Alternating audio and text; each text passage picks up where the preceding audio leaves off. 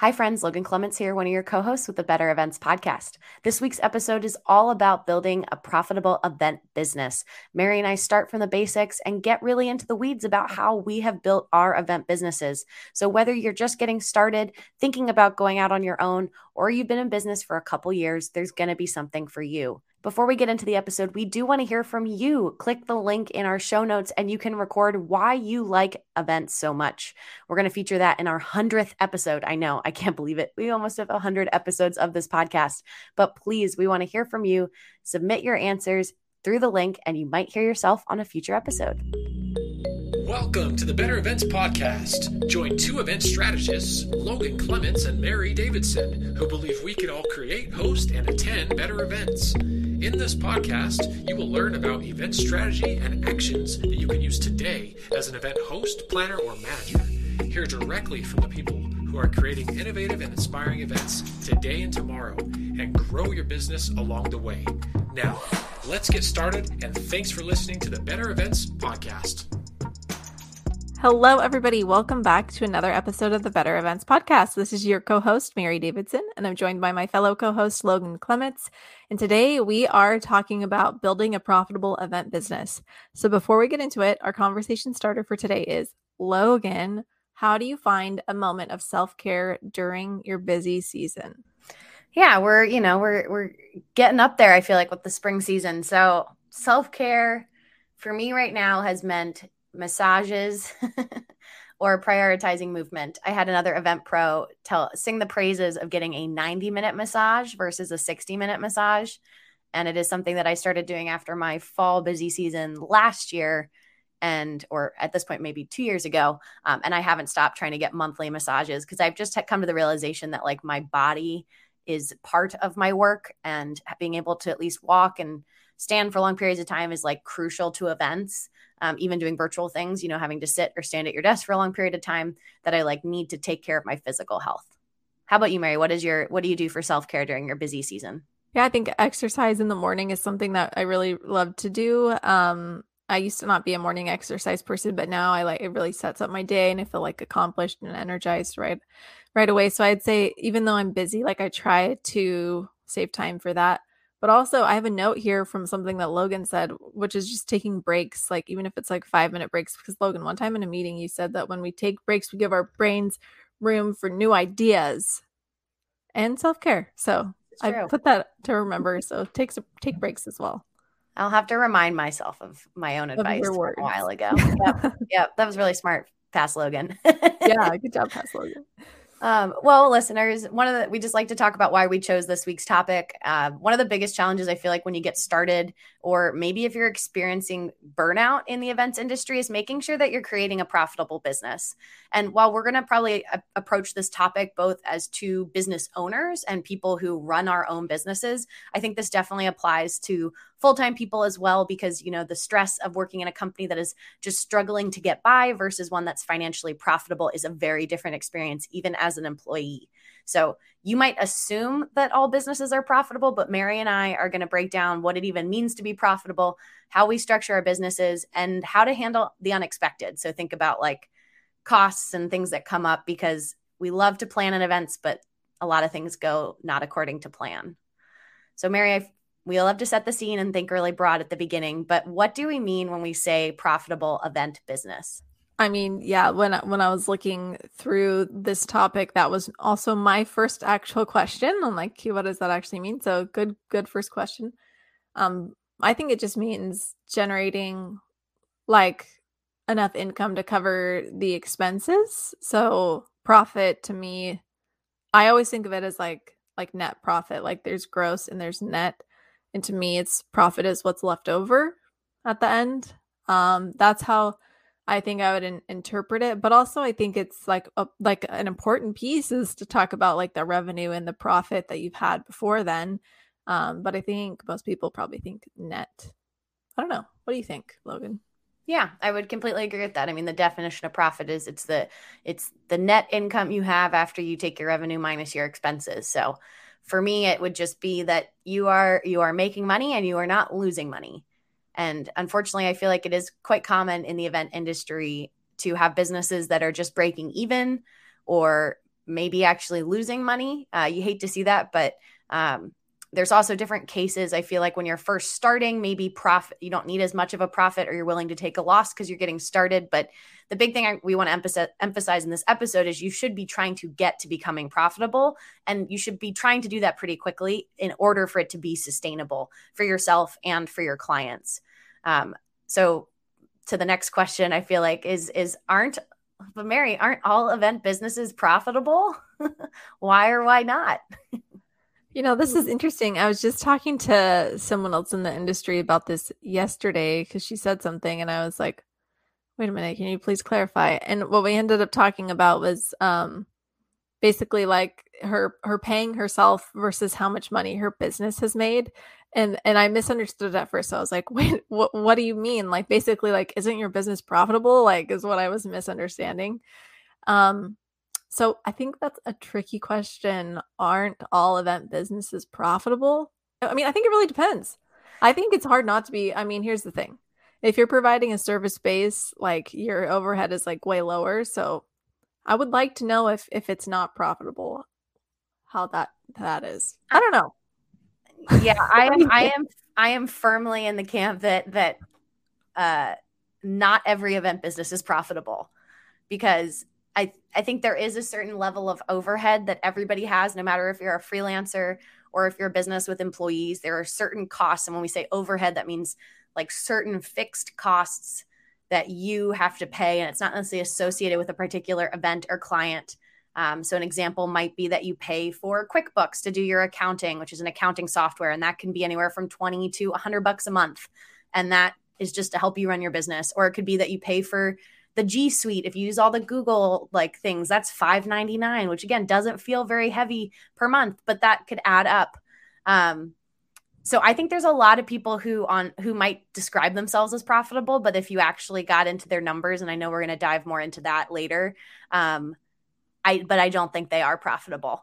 And we'll see this as an example would be if you come along and you learn that there's planners or other people who are charging very low for their services. And maybe that's because they're just getting started, but often it could be that they aren't worried about being profitable. They just want the experience and they want the clients. And whether it's they live with someone else and they can rely on that other income, or they came in with a bunch of savings from their old job, or they're working full time and this is just a side hustle to them. But I feel like there's a lot of people out there that, again, I wouldn't necessarily by the numbers be profitable. Not saying it's not possible, but that happens a lot. I think that's a good point. And what you said before made me think like, well, yeah, when you're just getting started, or maybe based on your circumstance, it can be more of an investment to, I don't know, to be doing this for one reason or another. You're really investing in your resources, your time, your money. And so, yeah, maybe you're not profitable. I would say, and I think maybe we'll talk more about this as we go through other questions, but there should potentially, I guess it depends on your goals, but really, like, business is so much work. There should be a point when I would say that you should be profitable, or else is it really worth it? I don't know. And that's a question that you have to answer for yourself. But at some point, I hope that you can see profit. Yeah, that's the sustainability piece. It could be a hobby for you forever, but for most of us who are doing this is either our primary income, or maybe it's a secondary income, but it should be income. And so that income is usually only based on if you are making a profit, because then if you have income, but then you also have a ton of costs, you're technically taking home nothing. So I feel like if you're in a canoe and you only have one paddle instead of two paddles, so you're just going like in a circle where it might feel like you're making progress, but you're really not going anywhere. Would you say that you currently run a profitable event business? Ooh, put me on the spot. Yes, I would say that I do. One thing I will also say is that I am pretty cheap. So like I did not invest all those things like, okay, well, no, yeah, all those things you mentioned like G Suite or QuickBooks or just like a lot of other things, I did not get until later, until I felt like I could justify it. So I really started with like bare minimum, just a normal Gmail email at first until I was like, okay, we're going to change this. Anyway. And so for that reason, it took me a while to justify paying for things, AKA my expenses were super low overhead. So yeah, it was pretty easy to be profitable. That's what I'm going to say. What about you, Logan? Do you currently run a profitable event business?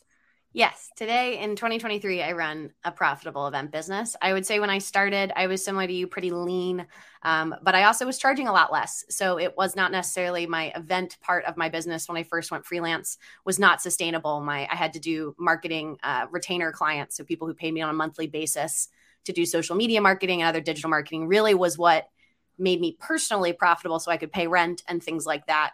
But the event business, it took a while to kind of scale up. And then I got to a tipping point where a lot of times I was incurring a lot of those costs for clients and not necessarily charging more. And that I'd been charging what I was charging before, where it was really just my time. And that same kind of thinking, Mary, where I was like, my time is just profit. It's not really, because your time could be spent on something else. So it has been a couple shifts that I've made in the past couple years, and we can dive into some of those as we talk. But I've also probably dropped some hints on the podcast that now I would call myself a profitable event business. And I'm much more cognizant of what costs I'm willing to take on myself and which ones I'd prefer just the client to pay out of, since I am usually much smaller than the folks that I'm working with. So, yeah.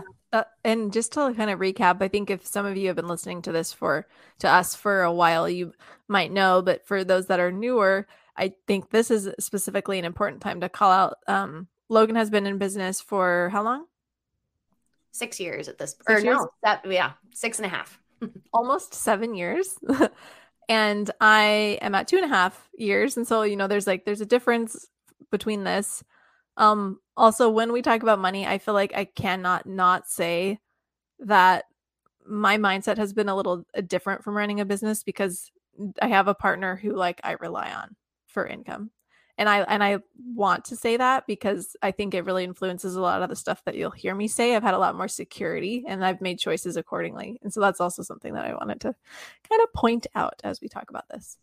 Yeah, I think that's helpful just to provide context. I mean, I had similar when I first started. I knew I had support on the family side if get a worst case scenario and I fall flat on my face, where I could probably have asked family members for support if I had to go back to the drawing board and my business failed and I needed to do something else. So I definitely also had a very similar safety net when I was first starting, and that made it easier for me to go out on my own. But I think we're just diving more in, talking about to be profitable, it really comes into you need to know your numbers. And so that's why the whole idea for this episode is really because I know a lot of people would be like, I'm profitable. And then if you wanted to look at their profit loss statement and actually see their costs versus what they're bringing in, you'd be like, you're actually pretty close to breaking even. And so I just want to dive into kind of some of those factors, and Mary and I can share more about our businesses and just some tips and best practices. But so I feel like the first part of profit is you got to think about your revenue and what you're bringing in. And so I feel like a common question that we get, Mary, all the time is, how do you set your pricing? And I can jump into it first, but because I just had a conversation with someone last week about this. And she was asking, how do I set pricing? And she was giving me some examples and wanting to know, is this okay? If I want to charge, $35 an hour, is that okay? Or should I charge more? And this is something that's so hard to define, because we love events because they're arbitrary, and you truly could charge $15 an hour, or you could charge $150 an hour. And that is incredibly frustrating when you are the person setting your own pricing. Now, when you're beginning and getting started and trying to get experience, you're probably more flexible to be on the lower end of that, in that $20, $30, $40 range. And then as you get more experience, you now can be more selective with what you say yes to, maybe because you're busier or you have certain degrees that you can charge more for, and you want to set it higher.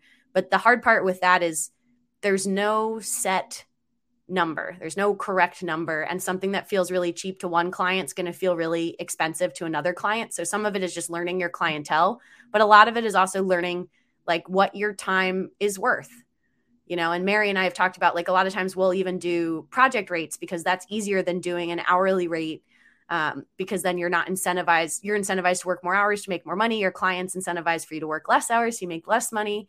But doing project rates can help you kind of balance maybe a little bit more your cash flow and how much money you're bringing in. We also have another friend of the pod who I know goes after certain events, and her annual revenue goals are based on how much money she would make off each event. And her goal is to make several, tens of thousands of dollars events, but she only needs 4 or 5 of those and she's good. And that's how she approaches her year, is just to sign 4 or 5 really pretty substantially big clients, and then she's set. So again, it really looks different. But Mary, what would your advice be for setting pricing? I mean, I just completely agree with everything that you've said. Pricing is incredibly difficult. It's so hard to figure out. And it's hard to, I don't know, see, people don't talk about it. And then I've like recently actually had an opportunity to like accidentally see some other event proposals from people come in. Like I'll get hired by a client and I've noticed they give me access to their drive and I see other quotes. So I look at the other quotes and I'm like, wow, okay. Like it's continually confusing for me, to be honest. And so, I mean, I don't know. What advice do I have and how do we set pricing? I think the number one question is like, what are you going to be motivated to wake up every morning and do the work for? Honestly, what is that number going to be? And I think you'll attract those kinds of clients, really. And so the number that I've set, I've finally learned like that it's like, I don't know, fairly average, if you will. Like Logan said, there's like a lot below and a lot above. I feel like it's fairly average. But I do try to increase that pricing every year a little bit. And so I don't know if I have anything else to add except that like we understand that it's difficult if you're listening to this. It's hard to set pricing, but I would do the best that you can to see what other people in your area are charging and then what's a motivating price for you to get up and work every day. Another pro tip that I have would be you can look for certain projects in your area, get publicly bid out, like certain festivals or public events that the public's invited to. So like here in Seattle, that would be like Bumbershoot is a big music festival here that they recently just bid out. And actually like on the seattle.gov website, it's like their bids are publicly listed for anyone to go see. So you can go in and see how people structure their quotes. So whatever area you're in, I would look into your like local city resources because you will find some of that information publicly available versus like some of the private agencies are not going to publicly post their rates unless you're like Mary, where maybe you've gotten an eye in on the budget to figure out what to cost. And I think, to figure out what to charge. But another way that you could also approach it is to go backwards. So sometimes we're about to talk about like, how do you control your costs? So maybe you need to figure out what your costs are. That was for me in my early days was like, what are my personal costs? Like my rent, my groceries. What you have to make. Yeah. What do I need to make? And then kind of reverse engineer it of like, okay, how many hours can I work or do I want to work? And then how do I hit that number? You know, I feel like old school thermometers of like the fundraiser, you know, thermometer of like, I have to hit the top of the thermometer and I'm good. Anything above that is just, you know, extra gravy on top. So thinking about like, how do you control your costs as a business? I think it's a great point. I want the woo-woo route. What do you want to wake up every morning and be happy about? But the reality is what you said. So I'm real glad that you said that. I will always say, and I mean, there are some people who I'm sure are going to disagree with me on this, but for me personally, like a service-based business, it's like way easier to control costs sometimes, especially if you're not incurring expenses like for the client's sake, like Logan was kind of saying, like passing on things to them versus incurring it yourself. I don't know. I think that there's lots of ways that you can control costs. I think that the time value of money, right? How valuable is your time? How, if you invest in a product or software or something like that, how much time is it going to save you? I also think that something good to think about is like how many billable hours are you working? Like you're actually working, how many of those hours are billed to the client, like that you've been charging them for, versus how much is just other stuff.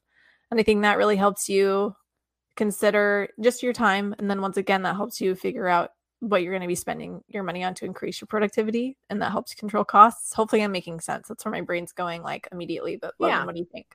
Yeah, I think that's definitely in line. I think it's awareness of, what costs you are incurring. Like as you're bidding out the project, is it really just time, or is it also that you're going to be paying for printing? Or like personally, as we've done more travel, Mary, together for work, like what are we billing to what is getting billed to the client for our travel costs versus would they prefer to you just say, hey, I need an extra, it's going to cost X for a project rate. And that includes our food. And then you just like have budgeted internally for that food and things like that.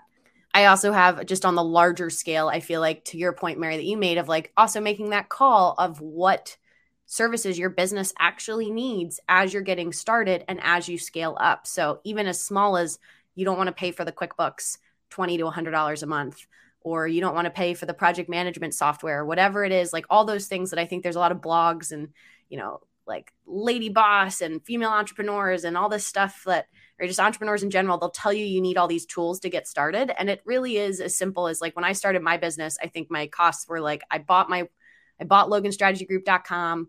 I paid for a website like management software so I could build my own custom website. And I did pay Gmail so I could have Logan at LoganStrategyGroup.com. And then I think it cost me at the time I opened my business in Pennsylvania, it was like $150 or something to register my business, a one-off cost in Pennsylvania. And I remember thinking like, it shouldn't be this easy to set up a business because it was so quick and easy to do online. But like, those were my like startup, that was my getting started costs. And then slowly it snowballed to something that's, much bigger than that. But I know I try on a annual basis, if not every couple months, and I have an accountant who kind of keeps me honest on this, is just revisit to figure out and make sure, like from a cash flow perspective, that my expenses are not, more than my income, especially with event work, because it's so inconsistent, where I might have a great month in January of 2022. And then all of a sudden my January 2023 month, I have a different client. So it's, much smaller, or my costs are much higher because I'm traveling somewhere versus doing it virtual.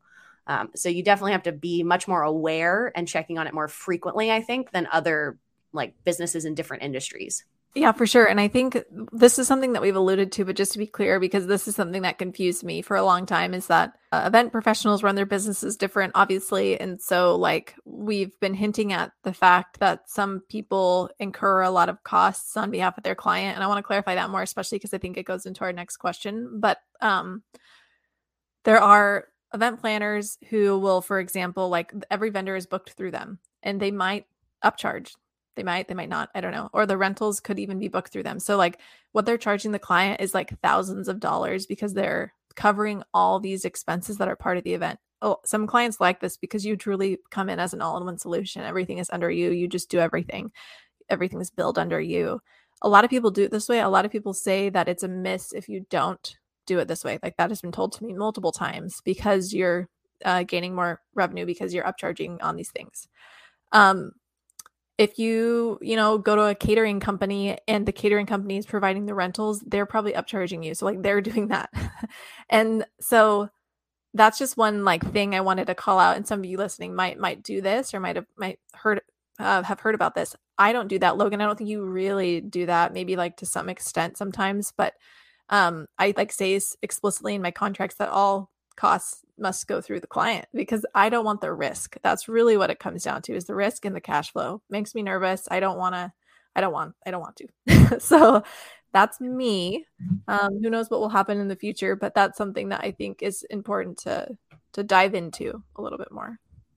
Yeah, then that's just one way to kind of do it. But yeah, that like for example would be that your lighting could cost $5,000. And if you are upcharging for it, maybe you charge the client $6,000, but then you as the business are responsible for paying $5,000 of that $6,000 to the lighting company. And so like when Mary says cash flow, it's you usually then have to pay that, your client needs to pay you a deposit. You then pay that to the lighting company. You're in charge of making sure the lighting company gets paid, versus if you guys are billed separately all to the client, then you're a little bit more siloed. And then your costs are much, much lower. So there's different ways to do it. And I think thinking about like, how do you handle unexpected costs that come up in that event planning process? This is something for me where like my scope of work and my contract are so helpful for having defined things that I am saying I am responsible for.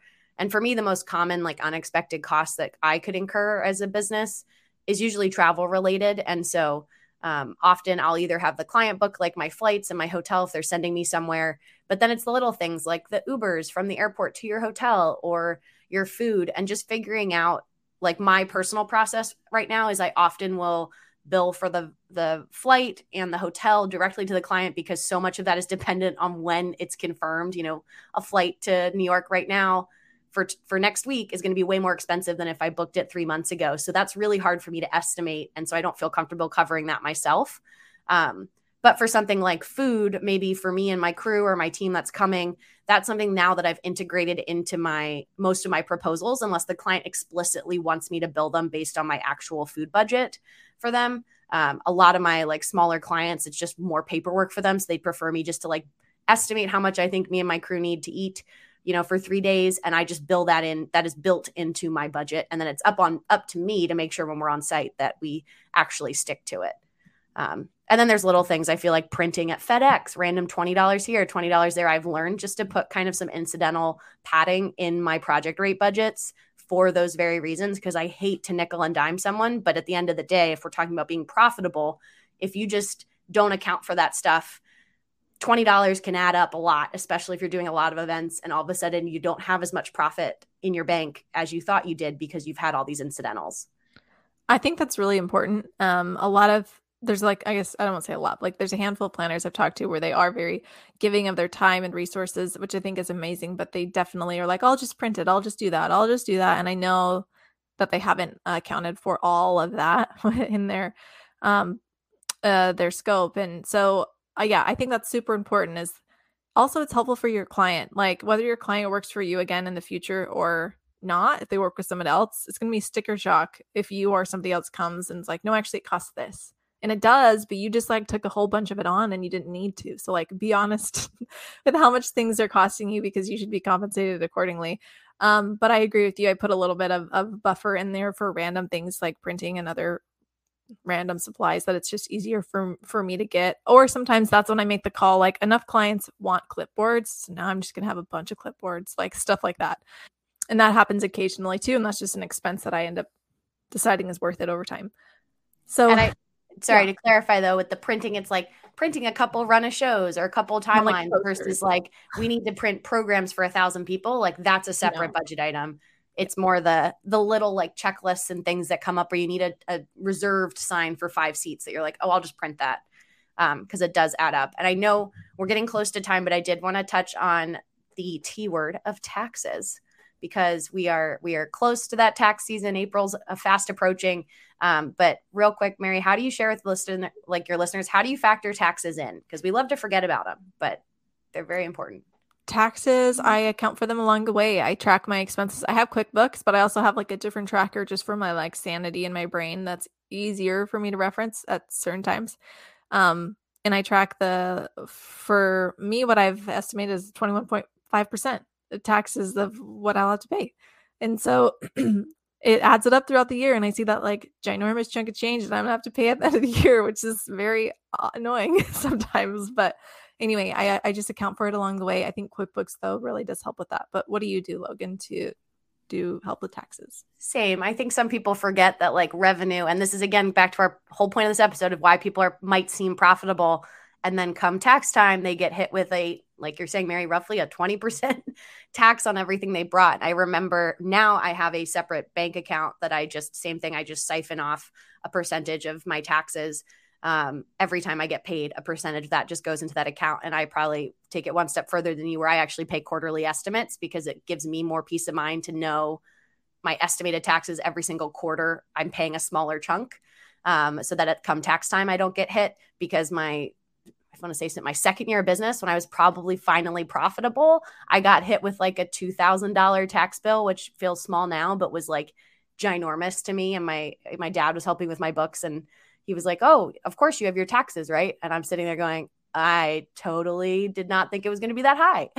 And it was a very stressful time, and I've never wanted to feel that way again. So I definitely, no matter if you're a freelancer or a full grown business, I would make sure that you have that factored in. And when we talk about knowing your numbers, making sure that's a part of the equations for how much you need to charge, because everybody's got to pay taxes. So don't forget about it. Thanks, Logan. And great conversation today. We could talk more about this. We could dive further. Yeah. I feel like there's definitely a part 2. Listeners, send us their questions if you wanted us to dive more into anything, but just know if you're not profitable yet, that's okay. Just know there should be a yet, and you should be aiming for becoming profitable. But that brings us to the end of our episode. Mary, you have our bonus tip this week. I do. Our bonus tip was something I texted Logan about recently, but we're going back to in-person events more, doing me personally more venue walkthroughs. And I forgot to bring a measuring tape to one of my venue walkthroughs. And I was like, wow, this is unhelpful, because obviously if it's a larger venue, their dimensions are available and things like that. But sometimes you just need to know, how big is this little tiny space over here? And I didn't bring a measuring tape. So bring a measuring tape to your venue walkthroughs. And pro tip, if you can get a, what do you call it? Like an electronic one? What do you call it? Electronic It's measuring like tape? a laser one that I had a production Laser. person company came in and used, and he was like, "Oh, you want to see how tall the ceilings are?" And it's just like boop, and it uses a laser, and it's just like, "Oh yeah, that's like 20 feet tall." I was like, Yeah. "What?" It's like 21st century. That's what that is. Yeah, Love it. Amazing. That is our bonus tip for today. Yes. Thank you, Mary. That brings us to the end of the episode. You can follow us on Instagram, Facebook, Twitter, and LinkedIn at Better Events Pod. You can send us an email at bettereventspod@gmail.com. And you can always connect directly with Mary and I. We love hearing from you on LinkedIn. Just search either of our names. And as always, we thank you for listening, and we'll be back in your feeds again next Wednesday.